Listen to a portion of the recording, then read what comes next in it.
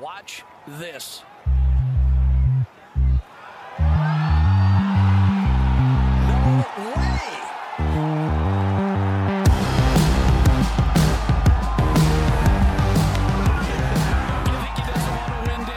Hello and welcome back to another episode of the Cookie Jar Golf Podcast. I am Tom Mills and today I'm joined by Sam Williams. Thomas, pleasure to be here.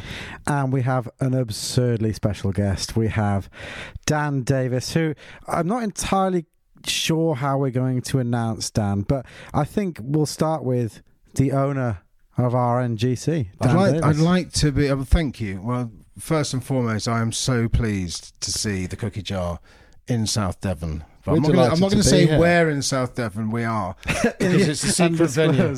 It's an undisclosed location, but I am so pleased to see you here. I would like to be called course architect, I think. Course architect and writer. Proprietary owner as well. Well, no, I'm not the owner, no. I rent this property and the people that I rent it off have no idea that I've done what I've done in the orchard. You significantly bolstered that orchard, which we're going to come on to. I think I've improved it. Yeah. I think you've added probably a good $100,000 to the property price. It came with an orchard, and now it's being sold with a golf course, so I think you're doing quite well. Not just any golf course. Yeah, a course that's looking to host the US Open of extreme short golf. It's there. For those people in our podcast, well, I don't know why they would exist, but for those people that don't know what RNGC is, in a nutshell, Dan, what is RNGC? RNGC is a pasture golf course built in an orchard of about an acre inland. Subtle undulations, all sorts of soil types. And we've got 10 greens on there. I moved in here 11 months ago and my wife said to me when she took me to the gate of the orchard, she said, "And this is your golf course." And at that point I signed on the dotted line and 11 months later I've just been designing a golf course in the orchard. And the high level summary is what, 510 yards is total course yardage? Yeah, 9 holes, 510 yards. Course record at the moment is 39, although... Wow. Yeah, we were... 12 over par. Yeah, well, there's no par. I mean, par is slightly vulgar. It's a match play course. It's a match play course. Par is vulgar. Par is vulgar. I mean, the whole concept of par is slightly vulgar, and it's not one that we adhere to at RNGC. Yeah, I can subscribe to that. Just get it There's round. no par on the scorecard. Get it so round. You and a Hoopy Match Club really are... Well, is there a reciprocal in the offering? Well, they wanted a reciprocal, but I just wasn't sure, really. Again, vulgarity, perhaps. Yeah. Becomes a bit showy, logos, all that sort of stuff. Yeah, we're quite low-key. We don't really make a lot of noise about ourselves other than maybe putting a sticker on a wheelie bin saying that this is where the golf course is. Come down here and come and play. So before we get too deep on RNGC, how would you do... Because you've been around the industry, jokes aside, for many years, haven't you? I have. My first How would you describe yourself? Journalist, writer? Like, I've got a load of stuff I want to talk about before we even get to RNGC. I think I describe myself as a writer. And my first job in journalism was on Golf Illustrated Weekly in 1989. And my first major was 1990 at St Andrews. Wow. When Faldo won it. Yeah. I reported on that. And then went to university after that and then carried on writing about golf. I mean, I had an amazing group of people around me who gave me a chance when I was 19 years old to write on a golf magazine, and then just written about it ever since. So, what hooked you on it? What hooked you on? Like, you golf through and through by that sort of 18, 19-year-old self? I think I always wanted to be a sportsman. You know, I always wanted to I had dreams of being a footballer or a golfer, but I was never good enough. You know. Yeah. I haven't got the mind for being a golfer. I haven't got the mind for too much mental frailty. There's just not even, just frailty everywhere. It's just shredded. The whole thing is shredded. Completely it's not even bamboozled. There. Yeah. So I realised quite early on I wasn't going to make it as a golfer, and I had no pace as a footballer or rugby player. So what's the next best thing? Writing about sport, and I was able to do that. I wrote about golf, wrote about football. But always wrote about golf, for the last 30 years, I suppose. Just written about golf. Almost a dying art as well, isn't it, in some respects? Like, I don't know, it is increasingly artisanal in some respects, because there's just less written about golf, I suppose. You go back to the years of Darwin and stuff where the Times would hand over pages to golf writers. I know, but and reports. The thing is, though, Sam, like what you boys are doing and what other people are doing, you've changed it. it's not about just reading it in the newspaper. It's not about reading it in golf magazines. It's about like listening to it or interacting it with it on social, and like you boys are doing it, and loads of other people. And you as well, it. writing journal pieces for Sounder Golf. And Yeah, like I'm involved with Sounder, and I work for Clipped. I'm like Clipped. Head of content community at Clipped. A lot more to come on that in due course. That's going to It's going to be be exciting. We're going to talk about that in due course because it is going to be really big. But yeah, no, I'm involved in lots of things. I love the game. I'm a member at Royal North Devon, which I think is, it's a cradle of English golf. Yeah. It's the oldest golf course in Where England. it started. It's the most unique club in the sense it's the friendliest place you'll ever go. And I suppose all I've done in golf in the last 20 years, other than write about it, is do a load of events, for about 20 years, which are about getting mates together, having fun, doing it in short golf format, I suppose. Yeah. And yeah, it's good. It's met you boys, met others, and it's a great little community. I think we talked. I mean, obviously, mutual friend of ours, James Day. One of my favourite podcasts was sat with James talking about his eclectic 18. He talks about this whole notion of subcultures within the game, and I think that's one of the brilliant things about our sport is that you have these different subcultures, and you always have these hardened enthusiasts or people that will drive hours and hours to come and play a 500-yard course in the back garden somewhere and just totally obsess over the game, and I think that's brilliant. You talk there about being a sportsman. Am I right? Whilst you obviously never played at an elite professional level, I do think there are a couple of accolades to your name. Well, the definitely the biggest was I entered the British Open of Crazy Golf. They don't like they don't like to call it. What is the British Open of Crazy Golf? It was at Clambers. They don't like to call it the Crazy Golf fraternity. One would be furious about me calling them the Crazy Golf fraternity. They call themselves the Mini Golf fraternity, and they come from nations like Norway and Luxembourg and Sweden and Belgium. Big in Belgium. Are we thinking like Happy Gilmore windmill stuff, or no? This is like there's a bit of that going on. There's ramps and things like that. But like they turn up and they're in team tracksuits and they come in sort of like minibuses and they turn up with these sort of metal flight cases. And I was saying, I went there. I was doing this piece for Today's Golfer. This is about 20 years ago, and they're all turning up with flight cases full of sort of balls that are heated to certain levels, so that they get rebounds at a certain speed. You're and joking. I turned up That's not a joke. No, that's not a joke. That's deadly serious. They were in matching tracksuits in a van with metal boxes. It's like dodgeball. It was so scientific, and I turned up with a Ping Pal and a Pinnacle. And I made it through to the final, and I got selected. Match play? I got match play? no. It was I can't remember. It was stroke play, and I think got through to match play. Whatever. I was in the final group out on the last day. I've been there for about 5 days at this point. Fraternising with the mini golf, not Crazy Golf, fraternity of Europe, and I found myself in the rarefied levels of the final group out on the last day. Wow. And I didn't. Was the pressure on? Did you feel? Yeah, the pressure? I mean, I was hated because I didn't have a flight case of preheated golf balls. 2, I was playing with a Ping Pal and a Pinnacle.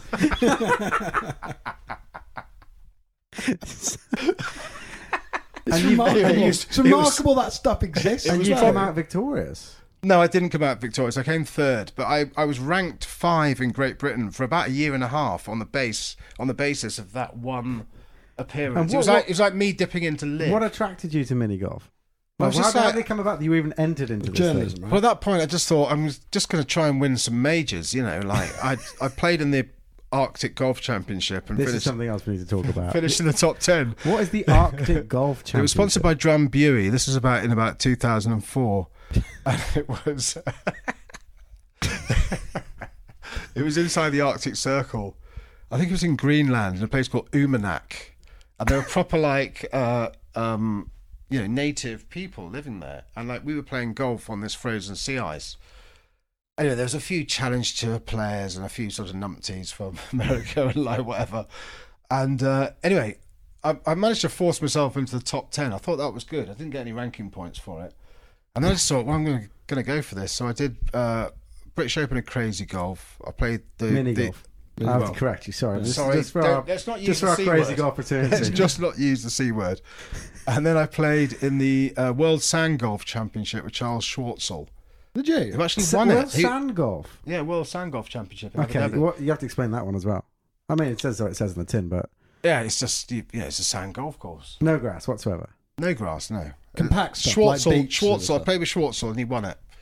He was Incredible. Yeah, he well, was funny good. enough, yesterday we were at Live Golf. We followed him 6-7 holes. By the way, one of the suavest gents I've seen on the course.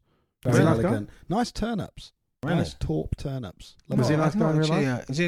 He was all right. Actually, he was a nice fellow. Yeah, he was fine. We had a fun day on the sand, and Charles, I remember, holed one from the back of the 18th green, I think, to take the title. So I sort of claimed Back of the 18th yellow. I really, claimed isn't a it? few ranking points off that. Yeah. So I've got a top 10 in the Arctic Golf. I've got like top 5 in British Open and Crazy Golf. I'm sort of thinking, there's a Ryder Cup in here somewhere. Gotta I be. just don't know where it's going to Certainly come from. captaincy. I'd want to be Yeah, I'd putting want to for use a you. captain. Yeah. I mean, I think that if you can play all forms of the game, then, Inside 100 yards, the game's there. But then isn't I think speaking of, I mean, we've got so much to talk about, and it's just when do you jump off on certain things. And speaking of Ryder Cup captains, I once heard you tell a phenomenal story about a Ryder Cup captain. So am I right in thinking that you fell out of love with the game a little bit because of the game sub 30 yards? Yeah, I've had a lot of problems with chipitis. I'm not gonna. I'm Dan Davis, and I've got a problem with chipping. prone to some pyrotechnics around the green. Actually, having What's built in the this place. repertoire? Done? Oh, everything. I've got the traditionally for about 15 years I had the Holy Trinity, which was the knife, the dunch, and sometimes folding the divot. Yeah, over the apple fold over is the a top hard of the one golf to get ball. right. Yeah, Okay. you can lay the sod over it, and then the double hit or even the triple, quadruple, But no over J. the Arthurs. shoulder. Oh, I can throw those in as well. But like, That's a staple of the diet. well, that was sort of they were like they were guest stars really. The Shanks, Like shooting stars. Yeah, the three in the band were the knife, the dunch, the double hit or treble hit, or just all the way up the shaft until it ends up. And you nearly gave up golf. No, I never really gave up. It just felt like it was a chore for a long time. Something you love so much that you love so much that is so mean to you. It was like trying to park a car on 2 wheels, but the wheels were back left and front right. it's like it's an abusive relationship, and you've got that It was level so of, abusive for so long, for 15 years. It was like, But it is a relationship issue as well. I genuinely feel like I suffer with the same thing, but it's never technique based. It's not competency. It's purely relationship based. It's between you and yeah, that You're the shot, club face. It is Just- like it has to be. just the rising panic when you've got 150-yard walk to the green and you know you've left yourself a chip. Well, you're looking, thinking. I walk up to the green most of the time, thinking, I hope I can lay putter on that. Yeah. And it's just not a positive way of approaching a green. But that's why I love playing at Royal North Devon, because I can can lay putt from putter on it. everywhere. Yeah. I mean, Yeah. I literally putt from like But- rushes. You were at, was it Hoylake when Hoylake. you brought this up with? Yeah, well, the Podrick thing is, Harrington? I've interviewed a lot of. I've been very fortunate enough to interview a lot of big golfers, I suppose, over the years. But I've always asked them if I've interviewed them in the last 15 years. I've asked them about chipping, and then I've brought it back to my chipping. It's important to bring it back to your own to game, try even when and- you interview in the stars. Even It's when like, somebody's paying me to write a piece for It's a their good magazine, anchor point. just to Yeah. get some tips. I'd like No, to no, no, talk no. about me. I'm going to interject here. I've been You're a 1/3 big a cookie advocate, jar you. since we started, and I've found the most interesting topics that we've covered is when we're talking about my golf on the podcast, and I think that works brilliantly. Or just well. talking about you in general. I can totally identify with what you're doing there, Dan. Well, Like, there's no issue there. just for years, I was just like everybody. Nothing's more interesting than your own golf. Even I remember had 5 minutes with Rory McIlroy in a hotel suite. I'd be like, "Hi Rory, how are you? Okay, we've got 4 minutes left. Okay, we've got 2.5 minutes left. Let's get on to the chipping." Have you actually done that with Rory? Yeah, Have you actually sat there and gone, I've done it with everybody that I've interviewed. I've come on to my chipping, but Podrick Harrington, he was a great interview. He's a great talker and all that sort of stuff. And at the end, I said, like, Podrick, when you hit that shot at Carnoustie when you won the Open against Sergio, and you sort of like screwed up the 18th hole, and then he just nipped that little shot. It was beautiful. Over the burn. About 40 yards, wasn't it? I mean, just the hardest shot in golf. The absolute hardest shot in golf. Up. And he just went, oh yeah, I was just showing off. It was just like pretending like I was a kid. I was going to send it in really low, get everybody to gasp and all this sort of stuff. And I said to him, Padraig, at that point, I hated you. You know, I just can't believe how you hit that shot. And he said, why? And I said, well, I've had chipitis for about 10 years. And he goes, I can cure you. I said, you can't, because like loads of other people have tried. He goes, I can cure you. And then we went outside. I interviewed him for about an hour. He's, you know, great value. And then there's like about 60 people standing around the practice green at Hoylake. And he goes, where's Dan? Where's Dan? Where's Dan? I said, honestly, don't do this. Don't do this. Called you out? Yeah, he called me out off a bare lie, slightly downhill, over a bunker to a green. And then just went straight into the Holy Trinity. Did you? Yeah, knife, dunch, almost folded. The fold again, over, almost which is hard folded, on fescue turf. which is hard. I mean, you have to go deep. You have to go You've sharp. got to really go in knife edge. Yeah. And then the double hit with the wedge that he used to play that shot. And The same wedge. The story would be better wedge. if you pured it. To be fair, the story would be better if you'd pured it. I know, but I just felt it was really cruel, and I've never forgiven Padraig Harrington for that. Yeah, and I'm sure he's a really nice man. Did you just shuffle back into the crowd then after that, or I think I Did he cure you? Because he claimed he could cure you. No, he didn't Because cure me at obviously all. now All he did was humiliate me in front of about 100 people. I mean, he called me out and then asked and said, I can cure you. He goes, hands forward, all this sort of stuff. I just said, well, no. But anyway, I think I am cured now. I think I am cured now. yeah? Well, you must be somewhat cured if you can now create probably the world's leading backyard golf course that consists of holes between 40 and 73 yards, and that's just your playground. So you must be somewhat cured that you can just nip it around there. And Yeah, it's definitely helping. It's definitely helping. I mean, I don't know about you, but like when you go past a piece of waste ground on the You look for train holes. or in the car, or you know, if somebody's driving you or whatever, and you sort of like look at a piece of land, you go, I could do something with You that. always dream what it would be like. Yeah. Do you not do that? Just not every golfer do that. I took my children to Peppa Pig World recently, and you drive through the New Forest, and it's going there, and you see all these pine trees, and you're like, well, I know pine trees growing good. I thought you were going to say acidic sand. put a par 3 at Peppa Pig World. You could do a par 3 at There is a golf course at the back of Pulton's Park, actually. I don't know if it's any good, but you see all these pine trees, and you're like, I know pine grows in good land. And then you see the gorse, and you're like, right, okay, this is good land. And then you open up into like grass that's being kept by sheep, and you're like, oh, this is rolling hills. I could do something here. No, I'm with you. But the issue is people try and create golf now and places that just don't lend themselves to great golf because there's an obsession. Like well, pasture land. I need 150 to 250 acres. I'm going to need plenty of on-course catering and all that stuff. And it's like, no, you don't. Actually, the less is always more. The shorter is always better. You know, and I think people look past so much great land because there's a need to build a course that could be 7,200 yards with all the parking for 500 and 600 members and stuff. And I think, you know, it is cool when you go to places that, you know, we talk about and places that exist in history where, it's just... I just think there's so many different ways to enjoy the game. And I think that, you know, golf's had this huge boom off the back of the pandemic. And like, how is it going to really capitalise on that boom? You know, if it's complacent, which it has traditionally been, it will not capitalise on the boom because like something will, you know, people will go on to something else. But there's a huge opportunity for the game. And I think the thing that the game is missing is a gateway, you know, for people to like start the game and get a sense of what it is to play the game, which is to hit the ball off the tee and get it in the hole. And Ireland you know, does whether that that's well with whether pitch that's and a putt. putt or whether that's a pitch and putt or whether that's a par 3 or whether that's a short 9-hole or whether that's a short 18-hole or whatever.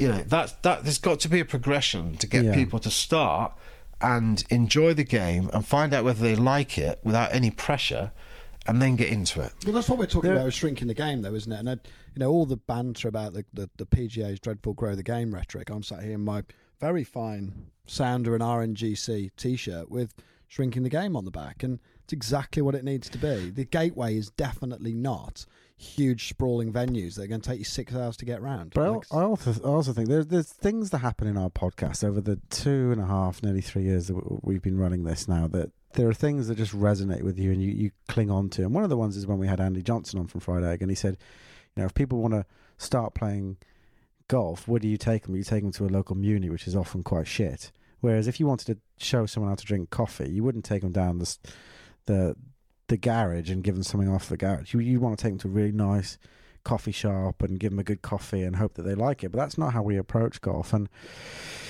you're right. I think the barriers into golf are quite big, and we need to try and manufacture ways where you can get people in and enjoying it before they venture off into the larger landscape of golf. But there are so many ways to do that. I mean, if you think about all the facilities we have, think about municipal pitch and putts. I mean, how many of those are there? Not as many as there should be. Not as many as there should be, but there are still a lot. Yes, and like with a small amount of investment and like goodwill and the right people, and then plug into like education, all this sort of stuff, you could just sort of like make that a real community asset and get people to start golf and actually play golf, which is like play from the tee, get it in the hole. Yeah. I just think there's a huge opportunity, and I think you're absolutely right. People have to start somewhere, and hitting loads of buckets of balls on the driving range is not playing golf. That's just whacking a ball. It's not playing golf. It's about getting the ball in the hole, and all the stuff that comes in between, and that's what it is. So I want to talk a little bit about, and this pod's gonna jump around all over the place, basically, because your life has been around all over the place. But I want to talk a little bit to Dan Davies, the architect. So you've got your somewhat acre of land. How do you go about routing it when you think about laying a 9-hole golf course out there? By the way, your captain gave me an answer on this earlier. I'll be interested to know how you tackle this one. When I looked at it, immediately, the first time I saw it, I saw a green straight away, which was the green over the huge tuft of rushes. It's a 4th green. It plays as a 4th. Anyway, that's not the plectrum of death, is it? No, that's the 6th. Okay, Plectrum of doom. Plectrum of doom, sorry. Is the 4th the one with the pews? The church pews? 4's a shared tee site with bells. 7th, right? Oh, I'm with you. 4th is like there's a penalty area to the right. If you hit it in there, you're dead. There's a sort of a Lionel Richie's soul patch of rushes just before the green, and there's all sorts of bund elsewhere.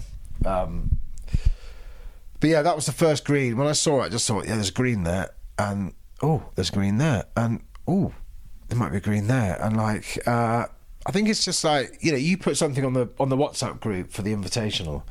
You said about routing, working with what God give you, what God has given you, and I think that was absolutely true. And I think that's what I've done. I've actually tried to make the hardest pitch and putt golf course, but also the fairest that rewards great hands and creative thinking. We're off the golf course now. So one of the tournament rules today is there is a 1-shot penalty for criticising the golf course.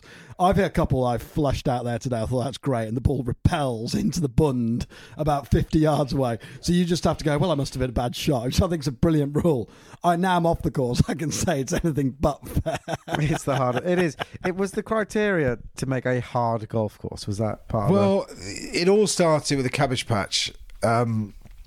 Which my very good friend David Ford started on a hilltop farm in Bideford in around the year 2000, and he made a backyard golf course around his mum and dad's farm, and it was just fantastic. We had this fancy dress knockout tournament every year, and it was brutal. The rough was like waist high.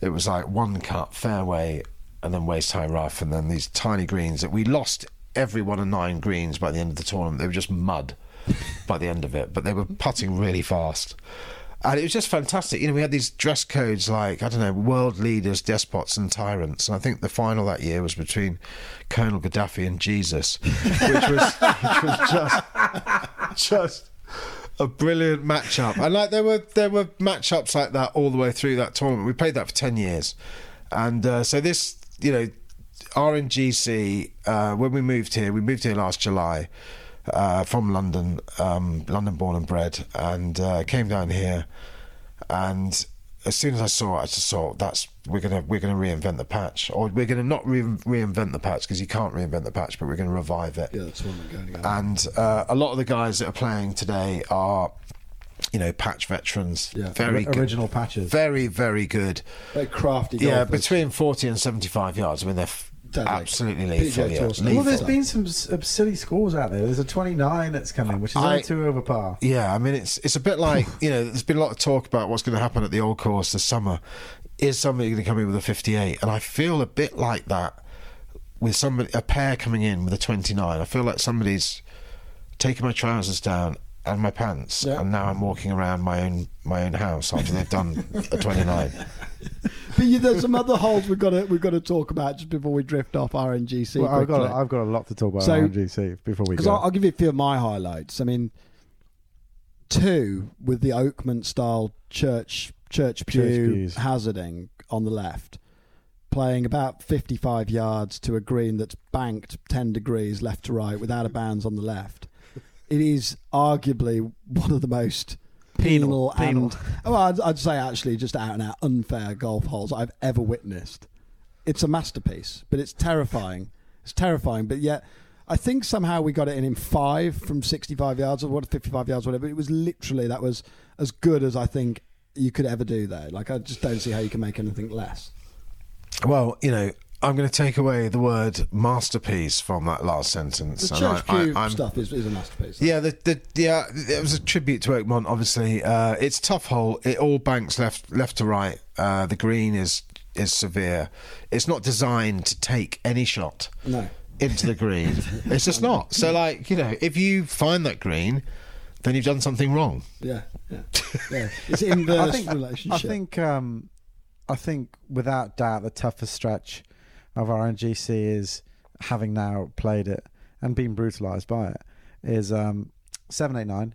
I think Bell is 7. Yeah, Bell's a great hole. 7's probably the iconic hole. Yeah, that's the one where you've got to traverse Race Creek. Yeah. R-A-Y. Correct? Yeah, Raymond's Creek. Raymond's Creek, okay. You've got a creek, which Sam actually managed. So we're playing greensums today, and Sam actually managed to knock it to 6 feet. But the only way he did it was to pitch dead square in the middle of the stream, get a quite a clever bounce to 6 feet. You've got ducks nesting in there as well, haven't you? I have got 2 ducks nesting there. So I would have, Ray's Creek, I wouldn't have dyed it blue, but I was going to clear it all out. But I've got 2 ducks nesting in there, and I'm quite fond of them. Yeah. So, there's a sort of area that's... People have played out of the far bank. You've got to be careful there if there's ducks in there. Yeah, no, it's sustainability. Yeah, no, the whole point about RNGC is it is a wild meadow, basically. Yeah. It's a wild meadow with 10 greens in it, and 9 greens are in play at the moment. But when we get into the match play stages, there is a mystery green for a playoff. Well, I've spotted that, and that's the blue flag. That is the blue flag. I know people are going to ask that question or thinking that whilst we're listening to it. Why are there 10 greens on a 9-hole golf course? We now have a playoff hole. We have a playoff because hole. It's a match play course. I mean, I've only really played it, stroke play format, and as you say, it's not really geared up for that. No, is I it? mean we've the format is everybody plays 2 rounds. Your best round counts. Top 8 teams will go through to the quarterfinals, semi-finals, final, and then in the match play it will come alive. It will come alive. It will come into its own. It will play as God intended, which is as a match play course. You basically play to any green and then decide where you're going to next. And I think that's when we're going to see some absolute pyrotechnics out there. But I think we could, some of our audience at the moment could be forgiven for thinking, this isn't a proper golf course, because we're talking about it being a meadow, we're talking about it being 1 acre. But you've had some pretty serious advice come your way. You've had the green staff from Royal North Devon down here, and this has all been taken quite serious. How much of your jokes time aside, you have been put. I know from when we talked at the spring meeting, you are putting a huge amount of work into this. I have put a huge amount of work into it. But you know what? Down the lot, everything. But you know what? I absolutely love it. Yeah. I was completely unprepared for how much I could fall in love with a little parcel of land.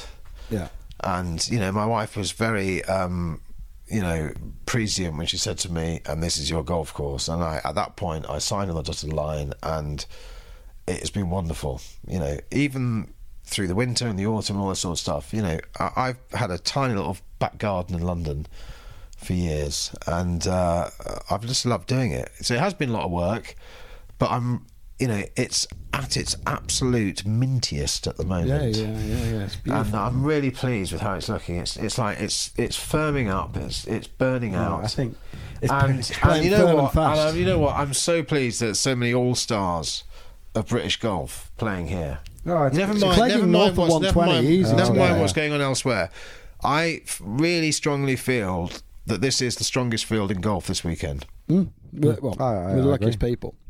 Oh, I want to ask a quick question. Favorite part of the course, whether that's a green or a certain tee box or a point you get to on the course that where you're like, whoa, I love the fourth green. You know, next to the apple tree over the soul patch of Bund. you've got to go long there, haven't you? Really? Yeah, that There's was no just miss like the shot. first green. I love that one. Bell obviously has been a labour of love. The whole thing has been really. You've And actually you know shaved what? the front of that to be like a false front as well. Like, and where you've pinned it, I don't know how often you're moving the pins on these greens, but where you've pinned it, it's right on the top of that ridge where you feel like if you're on the top of it, you could actually putt it down into the. Actually Yeah, I comes in the was. other way. You know, if it wasn't, it was a little bit moist this morning. Otherwise, I would have shaved them again. But I didn't think they were going to take them. I really wanted to see. You don't want to stress the greens too much before a big tournament. No, but we're going to, you know, and actually, I would like to say, to come back to your point, Royal North Devon greenkeeping team. Well, Christy Worthington was the former head greenkeeper at Royal North Devon, great mate of mine. Ollie Tanton, who's on the greenkeeping team, brilliant player, plays off +1.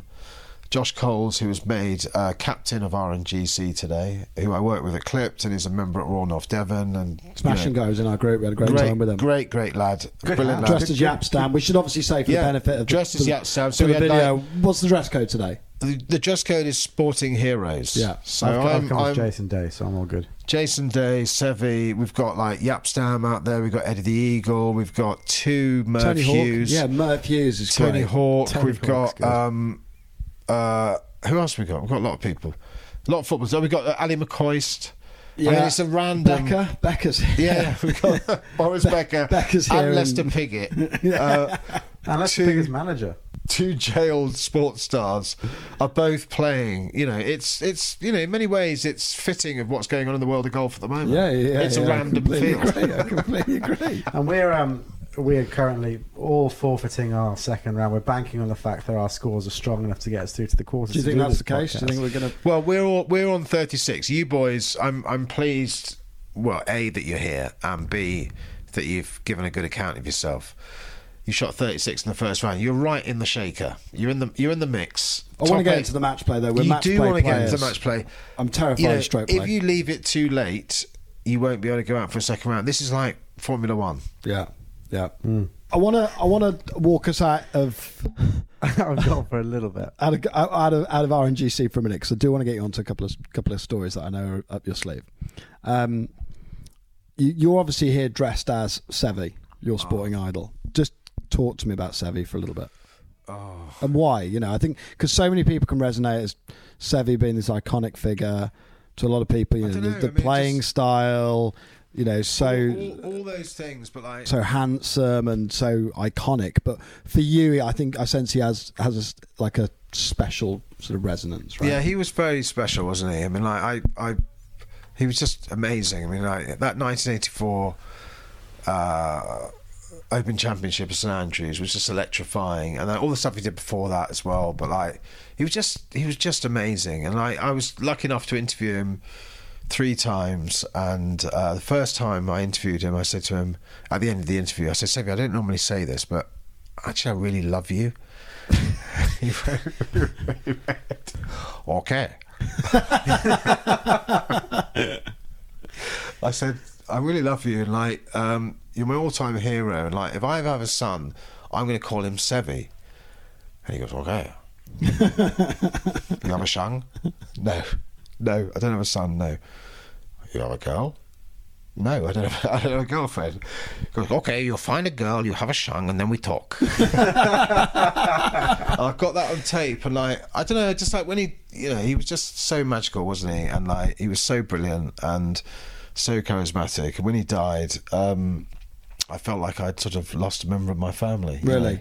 Yeah, I really did. think I a lot loved of people him. seem to feel like that. Yeah, He works I really with David did. Cannon talks a lot about this and his relationship with Sevi. Well, David Cannon, really knew him very well. I didn't know Sevi well at all. I mean, I went to see him in Padrena just before he died because we did this tournament that came out of the Cabbage Patch that was the Mini Masters, where we took over a 9-hole golf course in Chiswick and put a bar on every hole and had like big screens and commentary towers and celebrities. It was amazing. It was really fun, and we raised all this money for Luca, this leukemia charity at Hammersmith Hospital. Anyway, Sevi's Foundation were interested in it, and we went out and spoke to Sevi. The plan was, Sevi had built his 9-hole pitch and putt course in his garden in Padrena, and the plan was we'd bring all the people from Sevi's career, you know, like whether it be Gary Player, Billy Foster, Paul Way, Manuel Pinheiro, Alathabal, you know, all these people, Paul Azinger, you know, like amazing. Imagine bringing all these people to Sevi's garden to play golf in Sevi's garden as a sort of like tribute, and he was like really sick at the time, but we weren't able to do it because he was and it was totally the right thing to do. He was not well enough at the time, but we went out to Padrena and saw him, and like went up to the house at the top of the hill overlooking the bay, and he opened the door and he was like, "Hey, you look strong." He was like, "Hey, good to see you, good to see you." And like he made out that, I'm sure he didn't know who I was, you know, I'm sure he didn't. And he just made me feel like really special. And he took me to his house, showed me his trophy room, and then we went out and like he had this dog who was like barking, going, Phil, hey Phil. He had this dog called Phil. Apparently, like there was some story about Phil Mickelson sending him a dog or something like that when he was ill. Yeah. And then he walked me around the pitch and putt course he built in his garden, which was absolutely immaculate. And like I was in the middle of like complete chipitis at that point. And I said to him, Sevi, I'd love to come back and play this with you, but I can't chip. I can't hit the ball from 50 yards and then. He goes, "Don't worry, I chip, you putt." Do you know what? Did you play it? How good would that be? I mean, you know, if one thing you could do as a golfer, for me, would be to have one day where I could play like me from tee to green, and like Sevi, chips and putts. Yeah. And just like, well, you got putts, unfortunately. I'll be me from the tee, but just as soon as I, you know, get Sevi. Yeah. And actually, the one thing about working on RNGC is I've been out in the sunshine a lot, and suddenly I've got really suntanned hands. And when I look at them, now when I'm chipping, I'm thinking, oh God, they look a bit like Sevi's. Yeah. And like, I'm starting to chip. No, you're right. I am starting to chip. Yeah. Get a tanned hand. Take the glove off. They need Everybody to get like a tanned hand, and like look at the tanned hand and just think, ooh, bit of Sevi there. Just looks a bit more sort of flair, doesn't it? I think. Yeah. But Sevi was, you know, he was, you know, I tried to call all my, I didn't find out all my 3 kids whether they're a boy or girl, but like I waged a 8-month-long campaign with each one of them to be called Sevi, and I didn't win. Not even for a middle name, but I did. I really went for it. I really went for it over the whole course of the pregnancy with my 3 kids to call them Sevi. But yeah, no, I love Sevi. He was just like, he was the Don, wasn't he? So magnificent Sevi. Yeah. So I did an Instagram account for a while, but yeah, no, he's. And I think the family have taken over like his Instagram account now and posted some nice images. Yeah, and stuff no, like it's that. great, and the whole legacy seems to be sort of really well supported. Yeah, now it's really great, and his, you know, I don't know his children at all, but you know, they seem like really nice people, and you know, they're sort of hugely respectful of their dad, and I think it's really important. I think it'd be brilliant this summer, July at the Open. Sevi's going to be really remembered, and it will be fantastic because, you know, he won 3 Open Championships. Yeah. You know, and he won it in 1984 in one of the most iconic moments in Open history. That ball had no business going in. Absolutely no business going in. I just written a piece about Nick DePaul, who caddied for Sevi. Yeah, and like, you know, I think everybody sort of with time thinks it hung on the lip for longer and longer and longer, but like, it was just brilliant, wasn't it? It was just an iconic moment, and it was the moment that Sevi said that it was his greatest moment, you know. Yeah. We spoke to David Cannon about this particular moment, and this was back in the day of film, you know, like photo film. So you've got like X amount of shots in the barrel before you got to change the film, and he's there. And Sevi was facing away from him as that putt went in. And he said, I'm just waiting and I'm just hanging on to that shutter because I know I've got like 10 shots and I just can't blow them. But obviously Seve says he fist pumps and he turns and he fist pumps and he turns and he fist pumps again. And then he's got bang, and that iconic one of Seve as he turns and just arm in the air. But you watch it back on film and he does give like 3 cracks at it. You know, there turn. It is one of those moments that is just one of the most iconic moments. I think Jack, you know, at the Masters with the putter in the air. I mean, it's absolutely, you know, I mean, Seve had it tattooed on his arm, didn't he, in later life, and it was his sort of logo and everything. It was just absolutely iconic, and like, you know, it was absolutely electrifying. I remember I was 13 years old watching it and like just thinking, I've been, you know, and then we went to the Open next year. A load of us schoolmates got the train down from London and went to watch the Open at St George's in '85 on the second day, and it was absolutely filthy weather, and just went out and found Seve, you know. And he was just in a foul mood. Was that Lyle? Lyle's yeah. Lyle won in '85, and like Seve, you know, he was reigning, you know, defending champion. He was all over the place, and it was foul weather. I mean, absolutely foul. But yeah, he was just magnetic. I mean, the first golf tournament I ever saw was Seve beating Sandy Lyle in the final of the Suntory match play, which I think was 1981.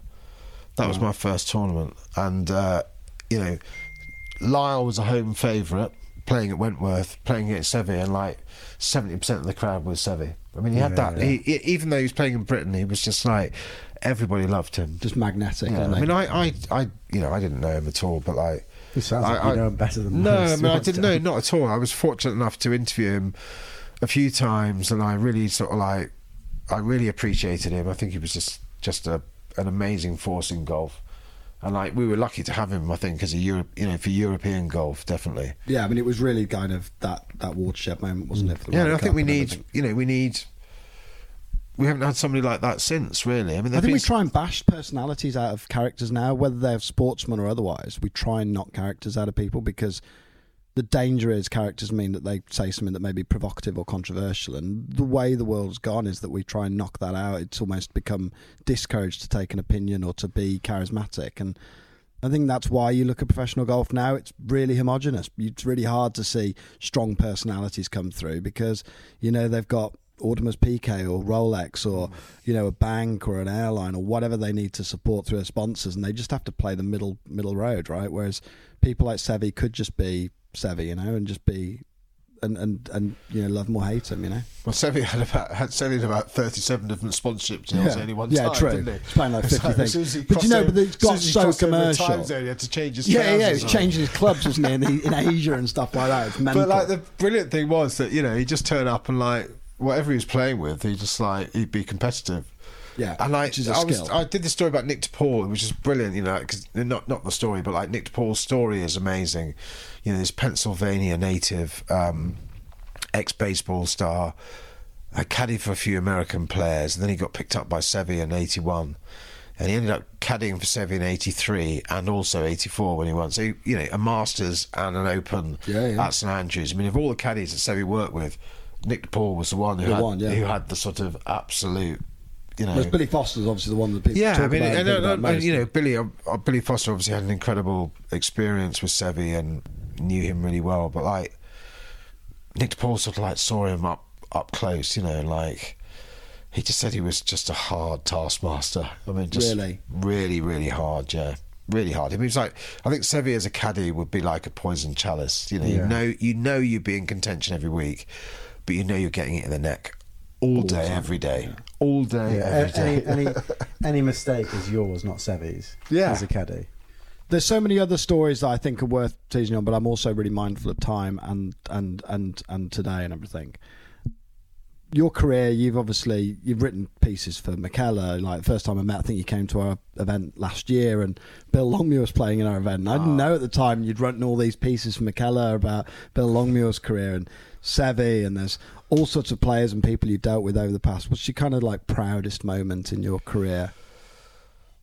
I mean, I bought your book. Like, I don't know if we talk about your book. Oh, no, we'll talk about that another day. But like, I don't know. I mean, in golf, I think just like days like today where you bring all your mates together and you're just like, there's just a really good melting pot of different people from different parts of your life, and they all love golf and they all having a good time, like good music, having a few beers, playing short golf, bit of social. I mean, you know, every time that happens for me, and we did it with, you know, 4D and the Patch, and we did it with the Mini Masters, and we're hopefully starting to do it now with RNGC.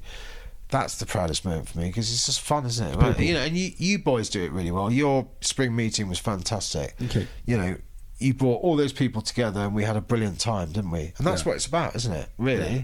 Is it not? It's nothing more than that. It's not about going out and grinding for 72-hole stroke play. Like, we're way beyond it. I think that's not for us. It's about camaraderie. And it's about staring your opponent in the eye. I always think there's golf, isn't there? You know, the golf is the sport and the stuff that we do out there, but the game is much bigger. You know, and I think it's a shared experience, isn't it? You know, and like, you're all different, and that's the thing about, you know, and we'll talk about this another time, but like with clips, like, yeah, every golfer is different.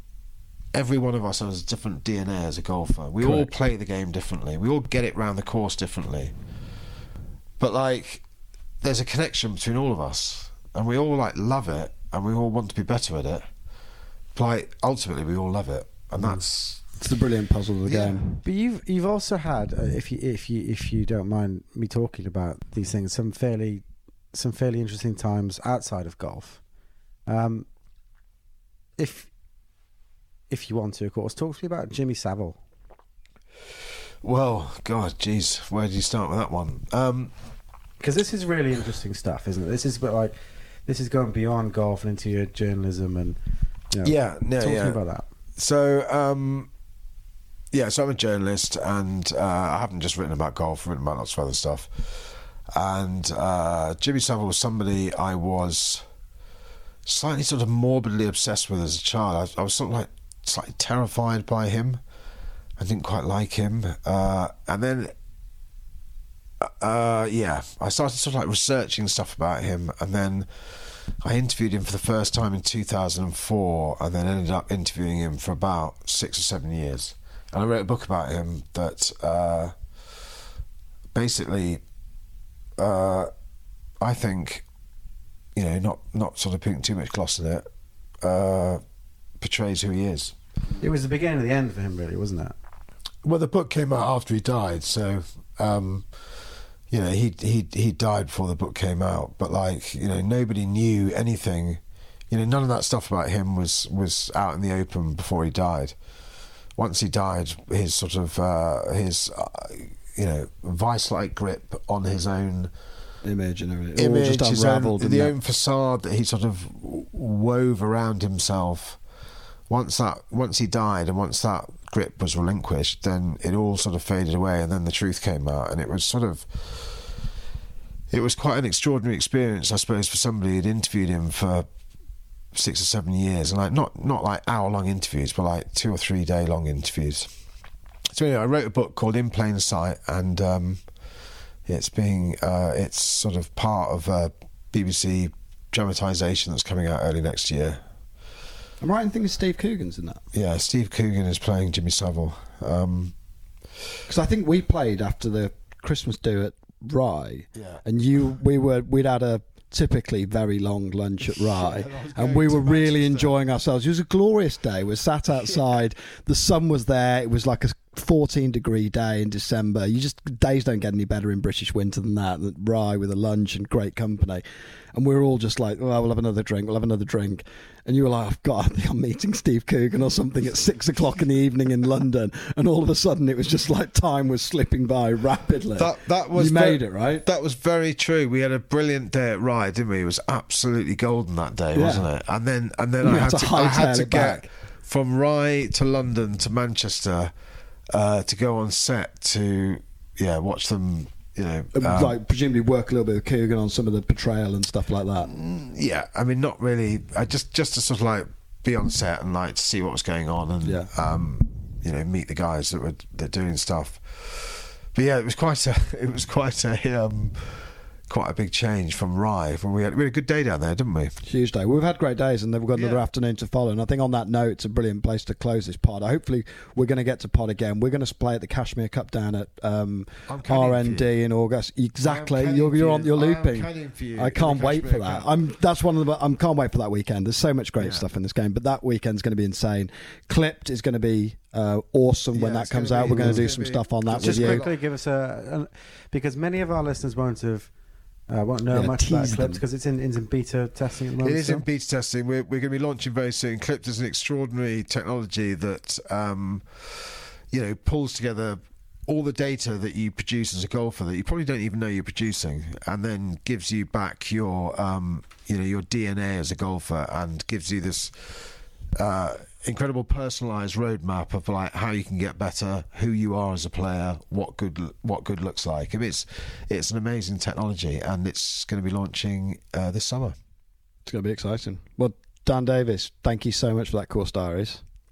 Well, boys, I am so pleased you're down here. I am absolutely thrilled. And for people who want to find out more or read more of his stuff, I think my recommendations would certainly be some of the McKellar journals, 4 and 5. There's some Dan Davies pieces in there, correct? Yeah, there's a bit of McKellar. The Sounder Journal is a great place to go for some of your musings. And then at RNGC 2021 to keep up to date with what's going on the most penal. For those millennials on social media, absolutely.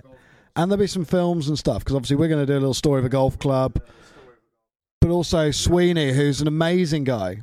Well, Sweeney's there, like seriously talented photographer and videographer. I am so pleased you're down here, and welcome to RNGC, and thanks very much. And listen, I love what you do. You know that. Pleasure. Cheers. Watch this.